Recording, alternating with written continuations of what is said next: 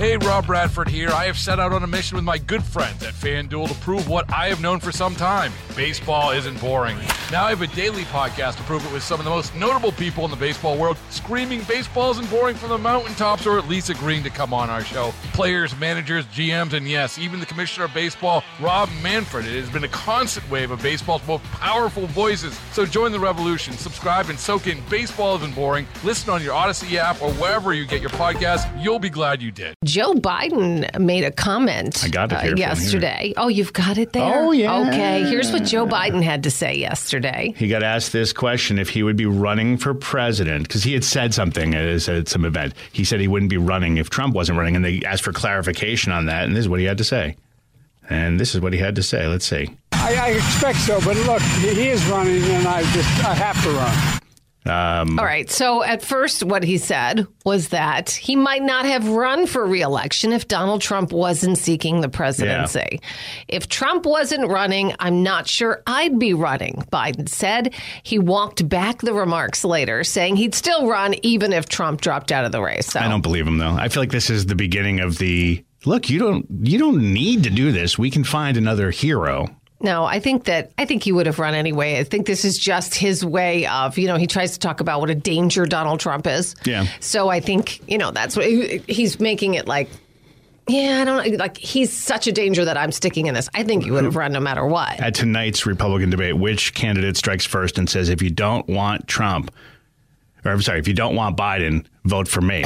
Because if you get rid of Trump, you get rid of Biden. Yeah, but you're not getting rid of Biden. He's not going just because of that. He said that, but he's not. All the signs seem to point to someone else, Gavin Newsom, being in position to take that. I don't think so. This is the first time he's acknowledged. Do you know how insulting and how wrong that would be to overstep the vice president? It would have to be pretty delicate to do. It would be insulting, and you would have a backlash like you would not believe. Whether fair or not, though, she doesn't come across likable to a lot of people. That's because...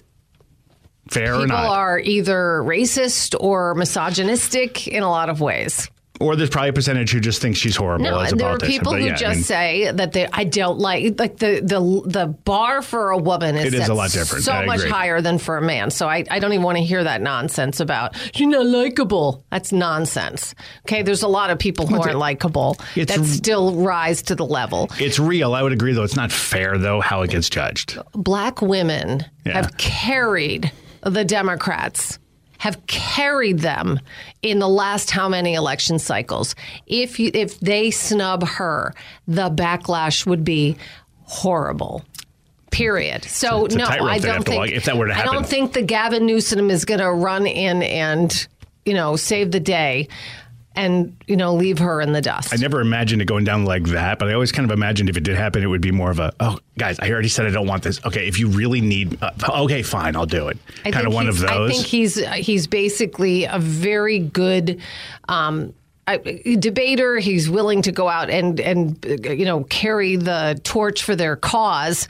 And I do think someday he's going to run, probably in 4 years.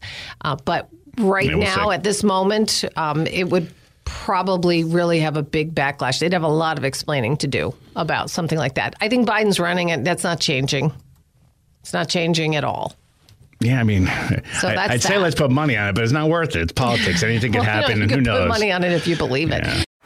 Baseball is in full swing. NBA playoffs are heating up, and your NFL team is gearing up for training camp. Listen to the latest on the teams you love here on the Odyssey app. The biggest sports radio stations in the country, providing unrivaled local coverage of their teams, all in one place.